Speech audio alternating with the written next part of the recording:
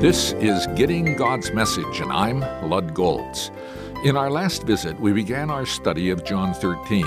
Using the 4S study method, we began by spreading out the details of what is presented in this chapter.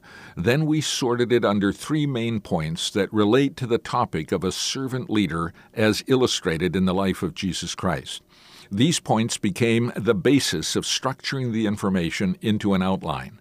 Now let's develop each of these main points, beginning with being love-driven. Love is mentioned 7 times in this chapter. Jesus had loved his disciples throughout their relationship.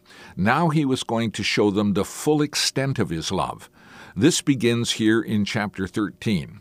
It's spelled out further in the Upper Room Discourse in chapters 14 through 16, is seen in his prayer in chapter 17, and ultimately in his death and resurrection.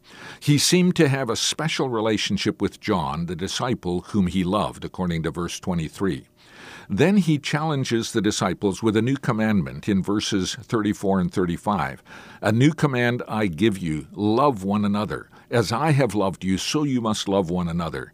By this all men will know that you are my disciples, if you love one another. Love was the distinguishing characteristic in the life and ministry of Jesus. He was love-driven as a leader. For 3 years he demonstrated this to his disciples. Now he was calling them to demonstrate to each other that same kind of love they had seen him demonstrate. That was to be their distinguishing characteristic as well, and it is to be ours also. We as Christians, especially if we are leaders, are to be love-driven. To review this message, go to my website, gettinggodsmessage.org.